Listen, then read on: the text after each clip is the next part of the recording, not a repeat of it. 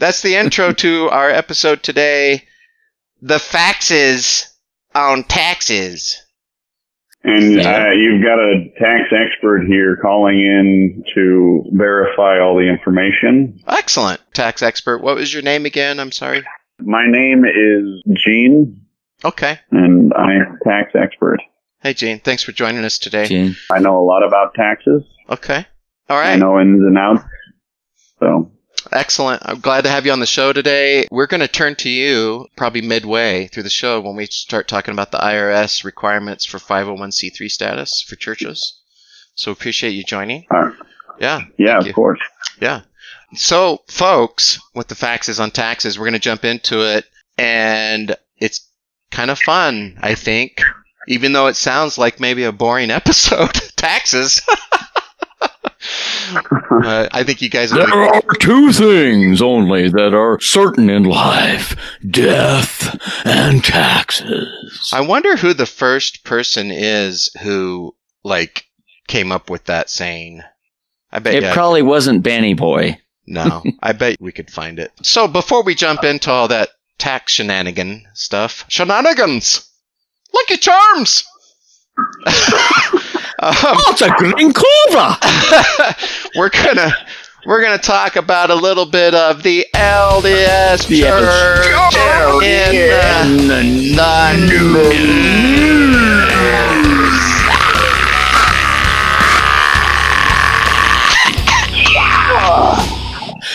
Pass me one of them cigars, would you? Yeah. Too big of a puff. Oh.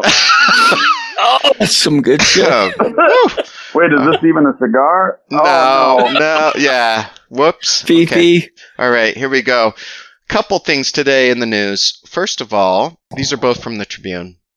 The first one's titled, How Black Latter-day Saints Reacted to Dallin Oakes', otherwise known as D. Hoax, mention of Black Lives Matter. Bum, bum, bum. This is by Peggy Fletcher Stack, by the way. We've read some of her stuff before. When the words Black Lives Matter appeared on a TV screen just below the face of Dallin H. Oakes, who is next in line to lead the Church's Snakes, black members let out a collective gasp of surprise, wonder, and joy. Oakes, the 88-year-old... In no particular order. No, yeah, exactly, right? Yeah. D. Hoax, the 88-year-old first counselor in the FACE governing First Presidency, was speaking virtually this week about racism to students at church-owned Brigham Young University and had just declared that, quote, Black Lives Matter is an eternal truth all reasonable people should support. Are you here with us, D? I just called in. I would like to clarify my statements on Black Lives Matter. Okay, what is that? Please. I know that I said publicly that it's a wonderful organization, but there are three things in which I would like to clarify. Okay. Number one, Black Lives Matter is a hoax. Number two, Black Lives Matter comes from Cain. And number three, do not join this organization. Okay. Thank you. I'm set. Thank you. Thank you for that clarification. Yeah, that's liberating information. All right. Well, let's continue with the article here quickly.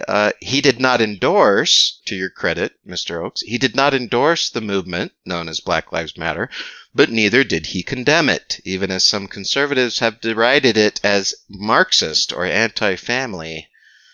Oakes did say that not everything that is done under the banner of the Black Lives Matter, including, quote, abolishing the police or seriously reducing their effectiveness or changing our constitutional government, unquote, commands universal backing.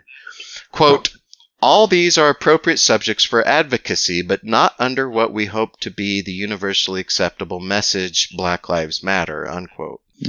Black Latter-day Saints immediately began calling and texting one another with the news. It just cracks me up, all two Black Latter-day Saints were doing that?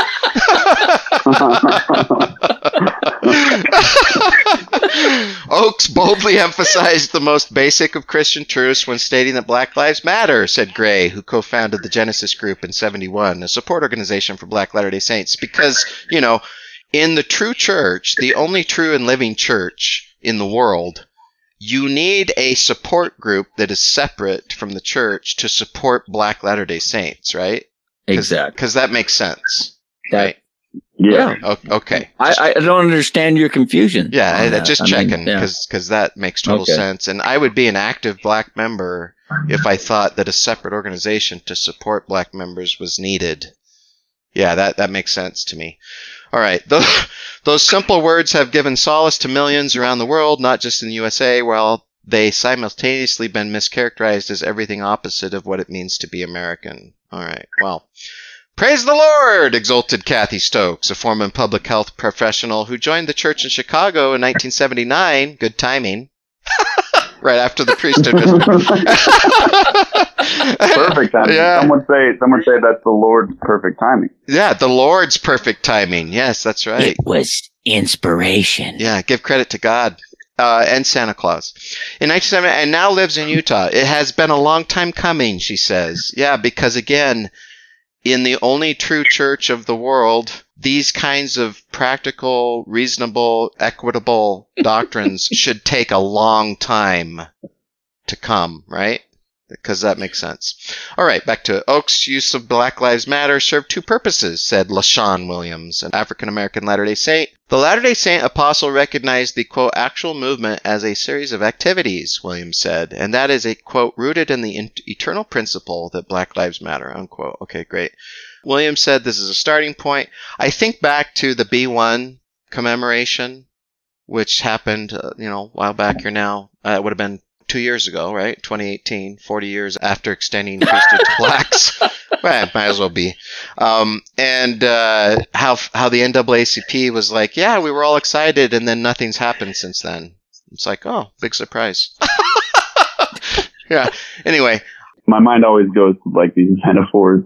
When something like that happens, when the church comes out and says some statement like that, like, we need to embrace, whether it's embrace or, flirt with the line of, Black Lives Matter might be a good organization. Mm-hmm. Whenever the church comes out with some kind of bullshit statement, when they're trying to stay neutral. I think in this case, if there was an abusive, like a man that had been abusing his wife for years and years, physically beating her, and then one day he was like, you know what? Any organization that condemns abuse is wonderful. It's a wonderful thing. Right. Yeah, good. Like, why would we try? Without any apology, without any acknowledgement of no apology. I actually have been beating my wife for decades, and I'm so sorry. No, just coming out and saying, maybe you should look at this organization and maybe it's good. Maybe it's good. Yeah, it's a great comparison. Yeah, a couple final statements on this news article, so we don't use the whole hour on this news article. I had to mention them. There's no doubt that, quote, Mormonism is rich with allusions to lineage and blood genealogy in its theology and practices, said the Black Latter-day Saint. This is from Janan Graham Russell, doctrinal candidate at Harvard. Okay. However, early in the church's history, some church leaders combined ideas about lineage with ideas about race. Nods to lineage and blood were used by pro-slavery advocates over pulpits to justify slavery and segregationists to justify white supremacy, especially references to black people supposedly of Canaanian lineage, unquote. Well, she does sound very educated. I'm a little confused about the blood and race because they have always been closely linked and still are, so I'm not sure exactly what she's referencing there. The church has disavowed that black skin is a sign of divine disfavor or that black people are descended from the biblical Cain, which is another way of saying the church has thrown old prophets under the bus, right? Mm-hmm. How do you justify that? Whatever. But, Graham Russell said, the faith, quote, has yet to reckon publicly, to your point, Mitch, with its historical relationship to white supremacy. So this is the last piece I wanted to share here from Oakes. In his speech, Oakes offered biblical examples of racial divisions, but defended them, saying, quote, some might call such divine actions and prophet-taught principles racist, but God, who is the loving Father of all nations, tribes, and ethnicities, cannot be branded as racist for his dealings with his children, unquote. That's that complete makes sense, sovereignty. Though. I mean, he's not. Yes, God, even if he asks you to do something heinous, it's good because it came from God. Mm-hmm. Whatever that means. So back to the happiness letter. Yeah, that whole... Whatever God requires is right, because it's God. So we're not going to apologize for those prior teachings because they came from God, not us. So, Or in other words, may have been racist, but he changed his mind, and that's okay. Well, he's... God Our is second progressive episode too. was about God's schizophrenic nature. Yes, so God, that explains it all. The Mormon God is the epitome of schizophrenia. Yes, that's right. Okay, here's another news article. In Arizona, during the campaign, Senator Mike Lee compares Trump to Captain Moroni and is criticized. He's criticized by LDS members. But this is, I want to know the criticism. I want to know why. Well, here we go. Because they were like, "Oh, yeah. Trump." Okay, I'll be quiet. Here we go. I haven't even read the whole article. I just had to read it because of the title. So, Senator Mike Lee, for those who don't know, he's LDS. Senator Mike Lee drew criticism from members of churches this week after comparing President Donald Trump to Captain Moroni, a heroic and selfless figure in the Book of Mormon. Quote, "To my Mormon friends, my Latter-day Saint friends, think of him as Captain Moroni," Lee, Republican for Utah, said during a Goodyear rally Wednesday as he pointed to Trump in front of a large crowd of mostly maskless supporters. Quote, "He seeks not power, but to pull it down. He seeks not the praise of the world or the fake news, but he seeks the well-being and the peace of the American people," unquote. Wow. Wow. Yeah. And I meant, you know what? This is very applicable to our topic today because it represents something that a politician who's Mormon should not be doing. But we'll talk about that later. In the Book of Mormon, Oh, sorry. On stage, yes. In the Book of Mormon, Captain Moroni is described as a virtuous, selfless man who did everything in his power to serve and care for others, according to Yasser Sanchez, a member of the church who's supporting Democrat Joe Biden for president. Captain Moroni is a different figure from the angel Moroni, whose statue sits atop many Mormon temples today. Captain Moroni sought to do good, to serve others, protect the freedom of others, which are the complete opposite characteristics of the traits that Donald J. Trump has, Sanchez said. I don't think this is what gets me. I can't deal with this kind of logic because Captain Moroni, in all honesty, he is like Trump. Yeah. And that's what I love about Mormons is they're like, don't compare Trump to Captain Moroni. And I'm like, dude, hey, let's take a step back. Captain Moroni was a tyrant, guys. Yeah. He killed people if they didn't believe in God. Yeah. He was a tyrant. And so it's just so ironic to me that they're like, don't you dare compare Captain Moroni to Trump. And it's like, no, he actually is, for lack of a better comparison, more like Captain Moroni. Yeah, it's kind of funny.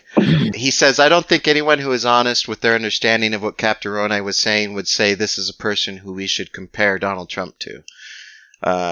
Despite the comparison to Moroni, Sanchez said the use of his religion for political purposes is a larger problem. Bing, bing, bing, bing, bing. Yeah, that's the problem. The issue is cheapening one's faith to promote a political candidate who doesn't reflect the values of that faith, Sanchez said. How about even if he did reflect the values, I would add. You're not supposed to do that. Yeah. I'll stop there. It's a pretty funny article. So much to say, and I don't want to spend the rest of our time on that. So, Dave. So, why do some organizations get to be tax exempt and others don't? Well, let's talk a little bit about the history of that. So, we have a couple things we pulled up here, guys, and we'll run through this.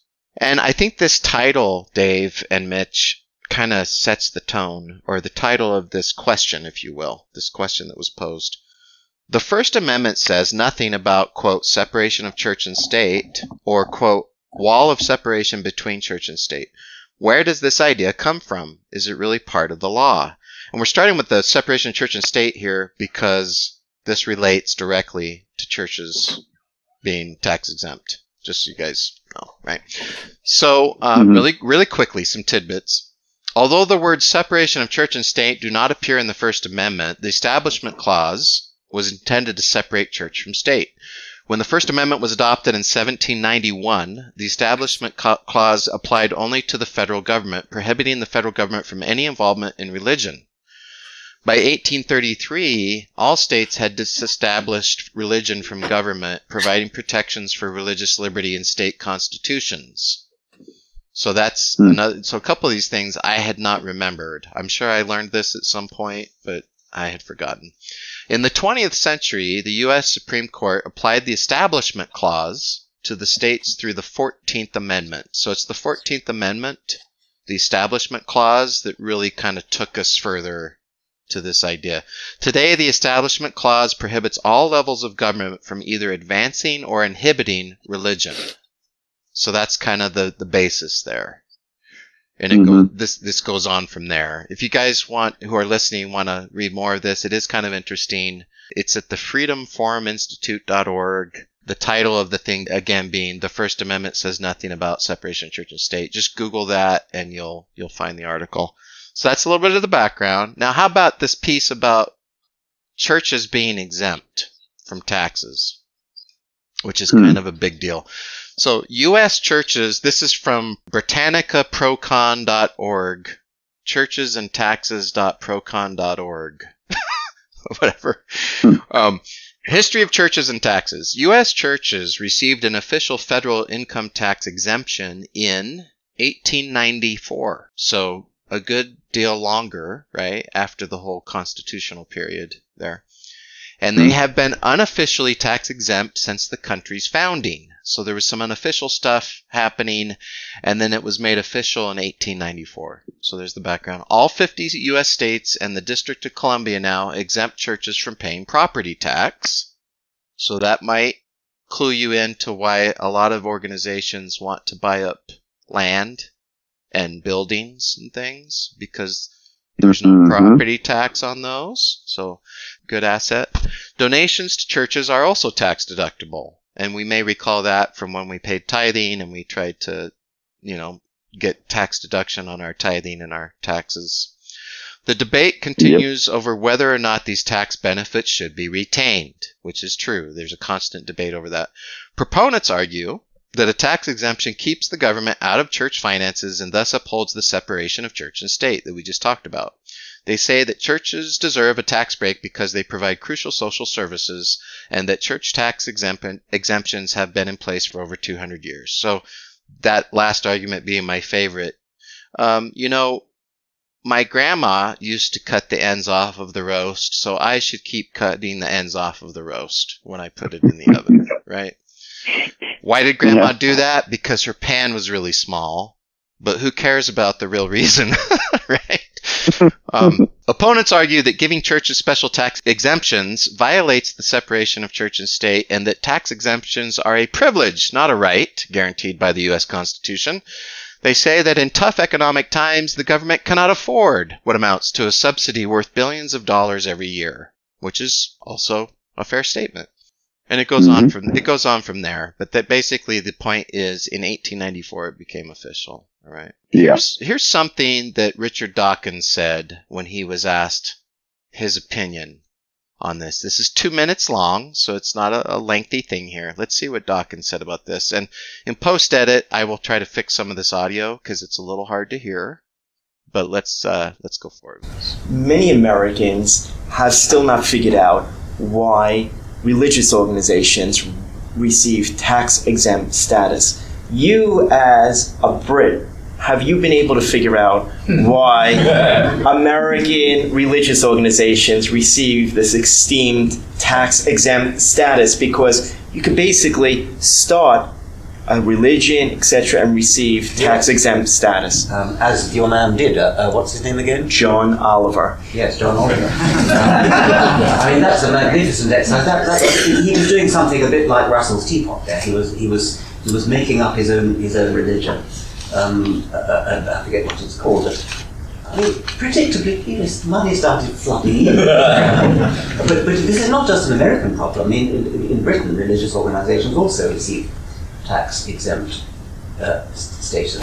And it's really easy. But why? Are the governments scared of these organizations? I do not What? know. I mean, I don't know. It dates from a time when it was thought that religion was somehow synonymous with good works. Mm-hmm. And so, I'm not sure quite what the British law is now, but there was a time when the British law stated that any monotheistic religion was tax exempt. I was all for egging on some Hindus to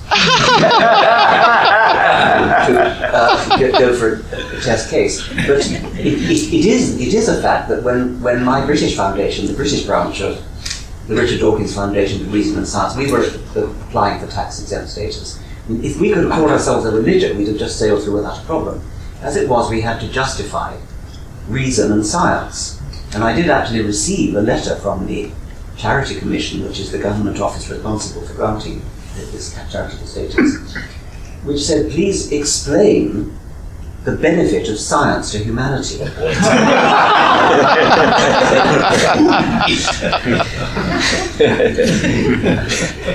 You should see the look on Dawkins' face on that piece. Yeah. And there's a reason that they asked him to say that, because that alludes to something that the IRS put together for the requirements. Before we get into that, guys, because there's 5 major bullets as a church, at least in the United States, with the IRS to qualify and maintain qualification, right? Because you have to maintain it to get tax-exempt status. And we'll talk about those 5, and we'll kind of ask each other and the listeners, so to speak, right? Like, what do you guys think? Does the church qualify for this? Try to be as open-minded as we can, just with our experience, and see if we can answer that. Any thoughts, though, Dave or Mitch, as we jump in, or before we jump in, rather, to those 5 pieces? By the way, this came as a result of a conversation about cults. That's right. We were talking about Scientology, the J-Dubs, the wacko from Waco. And as a result, somehow I went off onto what constitutes a religion. First of all, what is it that's, in other words, if I'm going to be tax exempt, how do I prove I'm even a fucking religion? Is it just a document with my name on it that says Reverend whatever my name is? Okay. Or is it more than that? And then we ended up starting to talk about tax exemption. And we thought, well, that'd be fun to talk about. Yeah. And it's kind of a dry subject, but the point is the abuse of the church relative to this subject. Yeah, I totally agree. And another thing we were talking about, Dave, that brought it to my mind, my wife and I have been watching this series, Scientology and the Aftermath, by Leah Remini. And for any listeners that have heard of that, you'll recall Leah Remini from King of Queens, the actress. She was a Scientologist. There's a lot of celebrities that have been or are. And she exited the religion, and then she's done a show now. She's on season 3 of exposing Scientology and talking to prior members and stuff like that. And season 3, a big focus of this season is to challenge essentially this idea that Scientology should be tax exempt. And that got my brain thinking on this too, because back to your point, Dave, they call themselves a religion. No. They're really not. They're really not a religion. And it bugs the shit out of me even that, like, if you look at the Scientology logo, the letters, you guys may recall, if you've seen that, the T in Scientology is a cross. Made to look like a Christian cross. Right. On purpose, right? And it has nothing to do with Christianity. Not that bothers me. What it has to do with, it 100% fits the definition of a cult. Oh, of course. Yeah. Even 100%. More in some ways than the Mormon Church does. Yeah. It's, yeah. And so, this thing, right, to your point, like, do you have to prove you're not a cult? I would hope so. Because cults have been shown to be harmful, right, to a society. Well, they should be tax exempt. Look at all the money they're spending on mind fucking their people. Right. And so I would at least hope. And it's not just religious organizations that can get this tax exempt status, obviously. So these bullets also apply to like educational institutions, universities, stuff like that. But so you have to qualify for something in there, right? And I would just say, if I was the government, and I guess this was going to be one of our end notes today, just say it up front. I mean, I would hope there would at least be like a cult test. I would hope that they would take something from somebody like Stephen Hassan, his BITE model, right? And run a religion through it, or an organization through it, and say, if you qualify as a cult, we're not going to help you out by giving you tax exemption, you know. You can be an organization and go for it, you know, but you're not going to get a government break, right? At least. I'm thinking of a song by a band named Living Color. Yeah. The Cult of Personality. And what I thought of just a split second before that was the fact that the goddamn government qualifies in a lot of ways as a cult. Yeah, it does. And so who are they to legislate against an organization? Well, we're not sure if you're a cult or not. We are, but come on, get your big boy pants on and let's see what you can do. And come on, down that road hole, going to be definitely most religions would not be able to qualify because, God, there are so many, not only religions, but institutions that really flirt with that line. Oh, yeah. And it's disgusting. And so, you know, and you could even say, going to Dave's point even more, maybe the reason behind not looking in so deep is because the government is so intertwined with so much Christianity, and Christianity itself can fall under those lines of becoming cultish because the extremities of what they do. And so it would be like hypocritical. It would be like, hey, we're a government. Let's do this. Yeah. Oh, wait. Yeah. Yeah, we're founded on this shit. Oh, crap. Right. Separation of church and state. How long is your finger? Yeah. I just thought of that. Yeah, let's shake, brother. Notice all the shaking of hands going on in the Mormon church and among politicians. Yeah. It's the same fucking shit. Yeah. There is no difference between the White House and the White Sepulchre, known as the Mormon Temple or whatever. It's a good point. It's a good point. And a side note on that we're all aware of is how much influence from a constituency funding perspective do religions, do the major big ones anyway, that have money to give, have on the government, right? Huge influence. Huge influence. Mm-hmm. And so you're giving that up if you challenge this idea. Well, we're going to tax you motherfuckers now. Okay, well, shit, I guess we can't afford to boost your campaign over here in these Bible Belt states then. Well, maybe we can work something out, right? You know, it's, yeah, that's definitely part of it. Well, let's, the good old boy mentality. Oh, yeah. Yeah. Oh, he's one of the good old boys, meaning you got him in your back fucking pocket. Yeah, exactly. Why are we in the business of podcasts? Why don't we start a fucking religion? This is ridiculous. Yeah, it's funny. I'm not making any money. What the hell's going on here? I know. My wife and I have laughed about that too a few times. Why don't we just start a religion and make it a good one as much as we can, right? And let's see how can we put Mike, Dave, and Mitch in like the first conglomeration, the Church of. No, we're going to go further. We're the Holy Trinity, goddammit. We're the Holy Trinity. Well, I want to be the Holy Ghost because that's what matters the most, especially right after Halloween. Yeah, you just want to be inside a lot of people. Possession is my obsession. Possession is my obsession. Oh, there we go. We should have called it, instead of Poltergeist Heist, Possession Obsession. That's what we should have. Oh my God. Anyway, back to this. The 5 bullets. First bullet. The organization must be organized and operated exclusively for religious, educational, scientific, or other charitable purposes.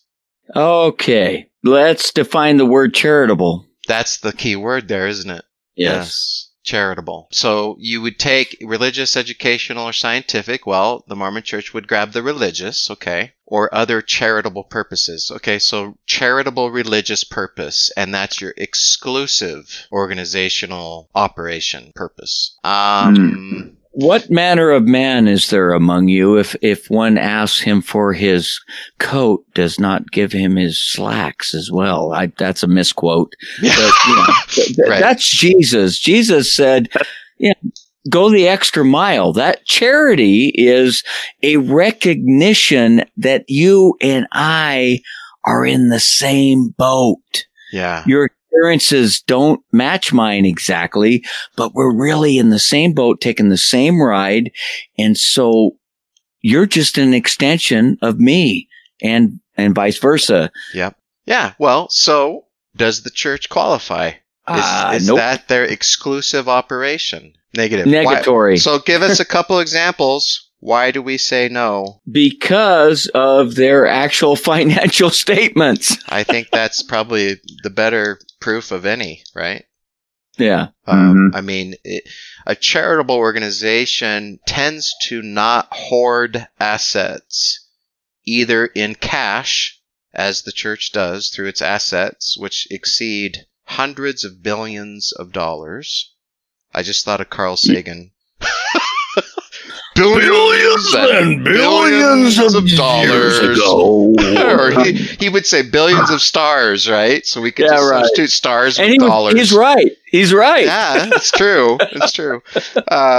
Okay, and then real estate, billions and billions of dollars in real estate, right? And yet your exclusive operation is charitable. So how much of that money and how much of that real estate are you enriching society with?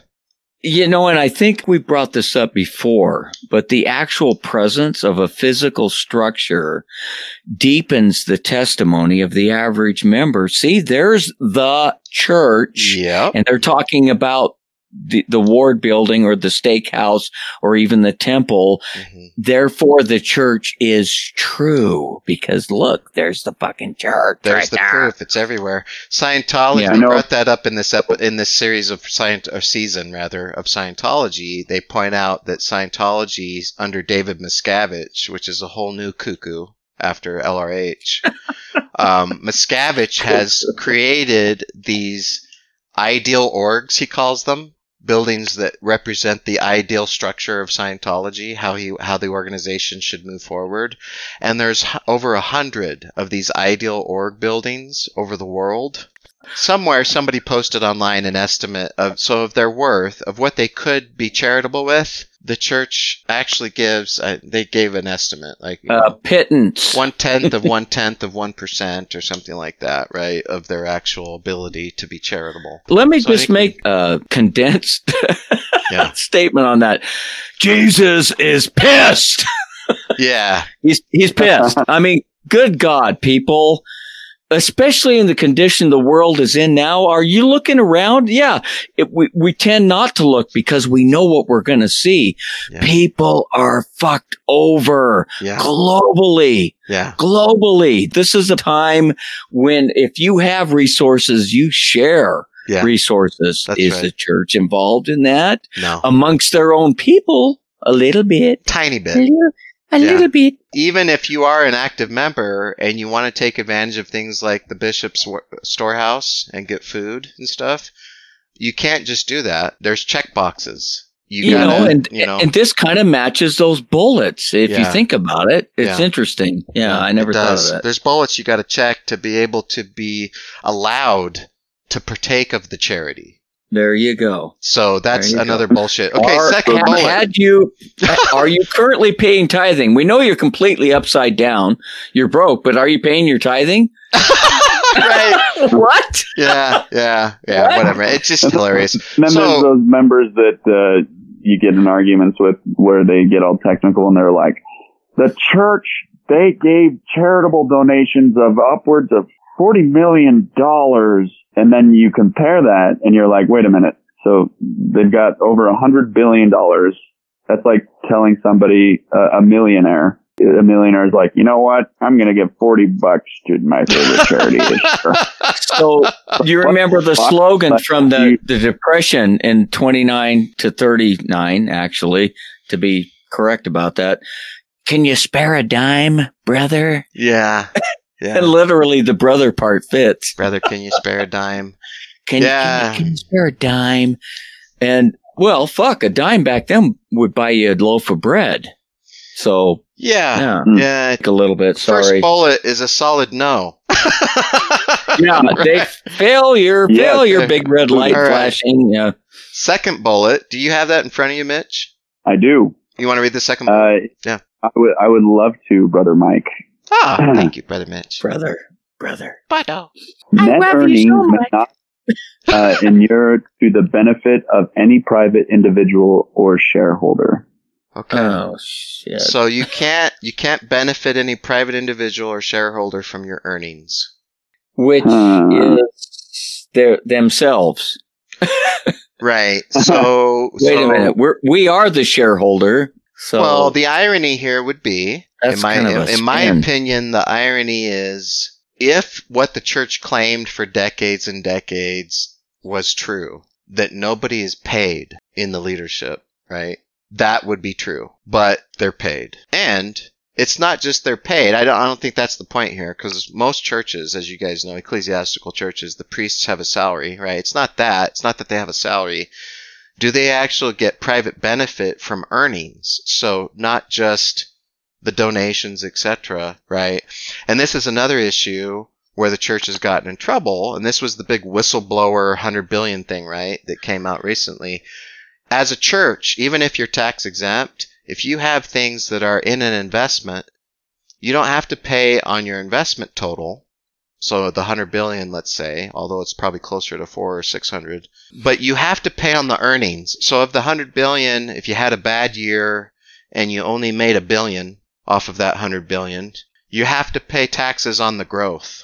Yeah, which would be 100 million. Which would be 100 million or whatever the taxes come out to be, right? Yeah. And No. that's what they haven't been doing. Whatever. They haven't been paying a full tax on the growth. And so what are they doing then? They're benefiting from the growth, and that benefit goes to private individuals and shareholders. Well, here's where you may have gone astray there, Michael. You know, the churches exist to share brotherly loves and brotherly love and the teachings of Jesus. Never mind that 95% of the general authorities are former businessmen. Yeah. That's incidental. That doesn't mean anything. Yeah. Well, and even to further correct Mike, the church is saving to move to Missouri or to buy Israel. Yeah, I have to agree with the audience. Well, the second coming, the original that started in the 1830s, they're going to buy America. That's the plan, and they're going to run the whole country and hopefully the whole world. Yeah, hopefully, yeah. Sure, yeah. Alrighty. So that's a no. Third bullet. No substantial part of its activity may be attempting to influence legislation. Oh my fuck. Can we think of some recent examples? Oh my God. Prop 8. Captain America, Captain Morona, and Captain America. Captain America. Captain Morona. Oh my God. And you know what? We don't even know the half of it is my guess. Yeah. There's a clip but we can assume pretty accurately. Yeah. There's a clip I wanted to grab for this episode, and I didn't. You guys, listeners, may have heard of this before. The senator for Oregon, I believe is the senator, was recorded saying, answering about this topic of how much influence does the church have on politicians, etc., right? And he was talking about how the reason he voted for the Iraq War was that he was encouraged to do so by the church because it would, quote unquote, open the area for missionary work. So this is just one of many examples. Oh my God. One of many examples. So, it's better to save 10 and let 100,000 die. Of course. I don't know. Yeah, that's Or perfectly whatever. logical. What? What I love is the double standards of the members, how they're, you get in arguments with them and they're like, the church stays out of politics. And then the next week I'm at my mom's and she's inactive now, but she's showing me this email she got from the official church website saying, we encourage you to vote this way or to that one. I think it was Prop 2 for medical marijuana. Yep. And Mm-hmm. there was this whole mass email. I got it, and I'm not even a member anymore. And I was just like, oh yeah, you guys are not influencing legislation at all. This is normal. So the third bullet is a big no. They're 0 for Down 5. the tubes. 0 for 5 or 0 for 3 right now. Let's see about the fourth one. The organization may not intervene in political campaigns. Whoopsie doopsie. Yeah. What? That's related to the third one, but it's just singling out campaigns. So again, let me mention the fact that mid-October, typically in a ward house, you will get a member of the bishopric will stand behind the pulpit and read a message supposedly from the first presidency that we do not endorse any political party and vote your conscience. However, among the mingling brethren and the rhetoric beneath the table or under the table, whatever the hell way you want to call it. There's a clear agenda. Definitely. There. And for years and years, Republicans were considered conservative, and so Mormons voted Republican. Not completely. I don't want to say that. Yeah. That wouldn't be true. Though. Pretty much. But the majority, without even considering where this person, what their stand was, what they stood for. Yeah. They just, he's Republican. Oh, God loves him. I'll vote. Right. Yeah. Come on, man. Yeah. They'll say out of one corner of their mouth, we don't support either way. And out of the other corner of their mouth, they'll say, well, keeping that in mind, if your conscience and your spirit is working correctly, which if you're an active LDS, it is, then you'll probably think this way. Not saying anything, not saying you have to, but hint, hint, here, little jab with the elbow there. Yeah. All right. Wink and a nod, as they call it. Wink and a nod, right? Mitch, I don't know if you had anything else to say on that. It sounded like you were going to say something, but I was also going to ask if you want to take the last bullet. I'd love to take the last bullet. I was going to share an experience I had in high school when a few of my friends, they were Mormon, were talking about a Democratic candidate. And my cousin came up to me and she was like, you can't be Mormon and Democrat. That's wrong. And I was like, oh my God. And I was very Mormon. So I was like, yeah, what the heck? That's weird.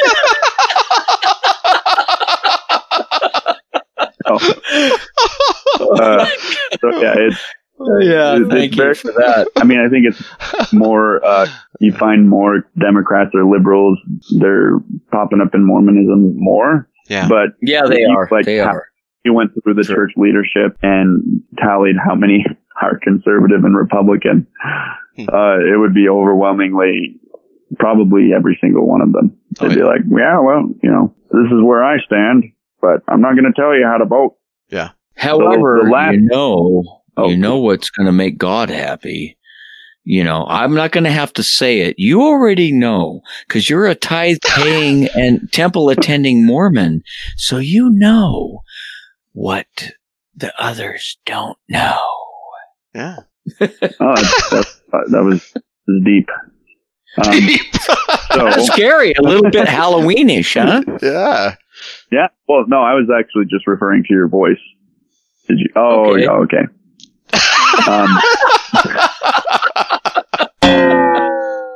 All right. Fifth bullet. The organization's purposes and activities may not be illegal or violate fundamental public policy. This is one where some people might want to give the church a pass. I disagree for a few reasons, but I want to hear your guys' thoughts first on this. This one I hadn't considered doing so now as we speak. This would be the most well hidden one. Yeah. Is what I'm going to say on that. Mm-hmm. The others are obviously have been infringed upon. Yeah. This one, we can kind of keep this under the covers. What do you think, Mitch? I agree. It's definitely not. The other four just pop out, and all of us were like, yeah, well, they obviously don't qualify. And this one, ironically, with the church, how it actually is very secretive church, manipulative church. So this one, it's a little harder to spot, but it's definitely there. Yeah, it's less in your face for sure. It's part of those secret temple meetings type shit going on. Well, this is what I think of when I see the word illegal or violate fundamental public policy, that phrase. What's a fundamental public policy? Well, one fundamental public policy, when I see the term public policy even, I think of things like consumer protection, consumer rights, stuff like that, making sure people aren't taken advantage of. And so I think of things like the Fair Credit Reporting Act, when you're applying for credit and stuff like that. Or the Better Business Bureau. Better Business Bureau type organizations, so people aren't quote unquote taken advantage of, right, by bad, merchants or whatever. And I think of things that happen in the church like the overall defrauding of its members. And this is the case, this was the court case recently with the woman who had joined as an adult. She joined under the first narrative that most of us grew up with. The church changed its narrative through the Gospel Topic Essays in 2013, which were in complete contradiction of what she was taught. And so she's suing for fraud. You defrauded me. I believed this story. This is the story I joined with. And I'm giving tithes and offerings to the church for this. And now you're saying the story has changed. It's kind of a bait and switch, message here. Mm-hmm. And I don't believe the new narrative. So you've defrauded me. I want my money back that I paid thinking that it was this, right? You didn't say anything about Joseph using a rock and a hat. You said that he was reading the plates and translating them, right? So this kind of thing. So the overall concept of defrauding its members with known fallacies, I think, is violating fundamental public policy. And the second thing in my mind that I was going to bring up is the well-known problem that's been documented very often, unfortunately, of this culture in the church where an adult man can meet with a single woman or a minor child behind a closed door, and that's normal and that's okay. And it's also okay if that adult man asks them sexually explicit questions. And that's okay. Mm-hmm. And what you have is this collection of pedophiles who have joined the church and risen up the ranks so that they can take advantage of that environment. And by the way, the only thing you have to do to rise up the ranks is just keep saying yes. That's right. Yes, man. Yes, man. Yeah. So you're reminding me of something that Jonathan Streeter recently released, Misinformed Consent. He's speaking of the medical field, which he is a part of. And informed consent is you explain everything to the patient and say, would you now sign this, that you agree to this procedure for the various reasons that have been stated? Whereas in the church, it's misinformed consent. And what he's driving at is that, well, no, tithing, now I'm not going to change the subject, but tithing, it closely relates to this, is a free will offering. And so no one can be sued. The church can't be sued because they misrepresented what the payment of tithings is all about. And oh my God, you got to look at this. It just was released, I think, yesterday. I don't know, day before. Misinformed consent. So let's move on. I just wanted to bring that up. No, it's excellent. And point. Something ironic that comes to my mind also is you hear members say, well, the church has always abided with the laws of the land, and you go back not too long ago with polygamy, and they were breaking the law. And the only reason why they were like, okay, we got to stop this, is to start getting those advantages, those financial advantages, and to become more tax exempt, because they knew they could not continue as a church to be tax exempt if they were breaking the law. Yeah. So what is the church in essence? The church of Jesus Christ, a corporation. Well, it is, and literally. And it is stated as such. Yeah. And I know I've already mentioned this. I went into the building where you buy all your supplies for teaching and every other damn thing. And I went in to buy some posters to supplement my teaching. And I got my checkbook out and I thought, hang on, what? Who do I write the check to? And she said, write it out to the corporation of the president. And as an active deep in over my fucking neck member of the church, that triggered me. I'm like, what? And that was one of those early triggers where I was like, the corporation of the president? Yeah. Shouldn't I be writing the check to Jesus? Yeah. Right. Seriously, man. Yeah. Okay. The corporation of the first presidency of the, I forget the exact title. Corporation of the President of the Church of Jesus Christ. Yeah. So that's what it is, folks. Yeah, it's corporation. It has amassed enormous wealth and continues to be tax exempt. Yeah, that's right. And this document, in case you guys are interested, it's obviously free access. The IRS's 501c3 document. Tax Guide for Churches and Religious Organizations is the title of it. And it's got the 5 bullets, as we talked, and then as you might imagine, it has a section on each, right? And it talks about details and, like, what does it mean to be charitable? How much percentage of your, stuff should you be? Right. And as you read through the details, you continue to see that the church does not qualify. And especially organizations like Scientology, which is just almost to the level of just ludicrousness of... Anyway, that's a whole side note. But... So... Yeah, Scientology is more like an MLM or something. It kind of is. Right? It operates a lot like an MLM, and it's not a religion at all, although it claims to be. That's one of the big thorns in my side about it. Just call yourself an educational, psychological support group, right, with your clear objectives and trying to help people mentally. And don't call yourself a religion. Right. I think deity. The one that mimics Mormonism the closest, and I hadn't really thought this through until just now, J-Dubs. Jehovah's Witness, yeah. I agree. Yep. They have some weird stuff Mormons don't, like blood transfusions, which is kind of weird. Well, you got to watch out for that colored blood. Yeah. Again. Yeah. Oh, yeah, that's right. With your that's not the point we're making, folks. No. God will intervene as your son or daughter dies on the hospital bed. Well, no, that was the will of God too. And that's very Mormon-esque. If he's healed, it was God's will. If he dies, it's God. Oh, that's convenient. Oh, God wins every time. Yeah. That's another subject. Sorry. This is the gift that just keeps giving. This church is so full of shit. Everywhere you turn, there's a fresh shit burger handed to you. Here, have some of this. There's more. You thought you were going to run out? Oh, hell no. Here. Here's another shit burger. Eat up. Hey, Dave, don't kink shame. A lot of people like that stuff. Oh, I'm sorry. Yeah. I misspoke. Sorry, folks. Oh, God. A lot of people? I don't know about a lot of people, bitch. What kind of groups are you running with, man? That's like saying a lot of people are Scientologists. I think it's like 10,000 people or something. It's pretty small. Anyway, man, thanks for joining us again for a wild ride. Keep paying tithing. Keep paying tithing. Yeah, there you go, Mitch. Well, Gordy, just real quick, one question. Is Gordy here? No. No. I don't think he is. I felt his presence because he's a resurrected being. So I kind of felt something.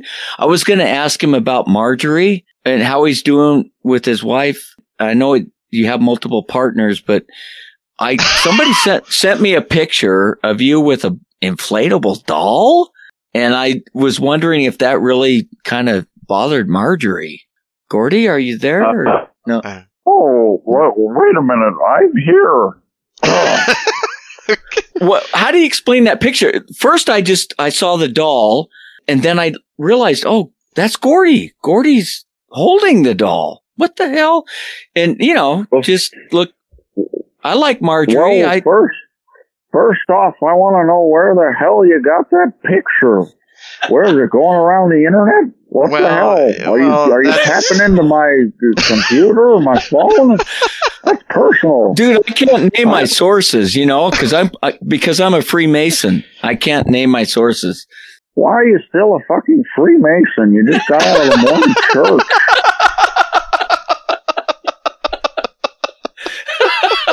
Well, old habits die hard, man. toys my goddamn business. Do you understand that? All right. Well, I kind of, in a kinky way, was wondering if it all worked out for you. All right. Well, what do you think? Of course it's working. If it didn't, then Marjorie would not be with me. We like each other. We explore. We have fun. I sometimes like sex dolls. Sue me. Good for you, Gordy. You go, boy. You go. Oh, God, that's funny. All right. On the sex doll with Gordon Hinckley note, I think that's a good time to exit stage left. Exit stage left. We'll talk to you guys next time. Peace out. See ya.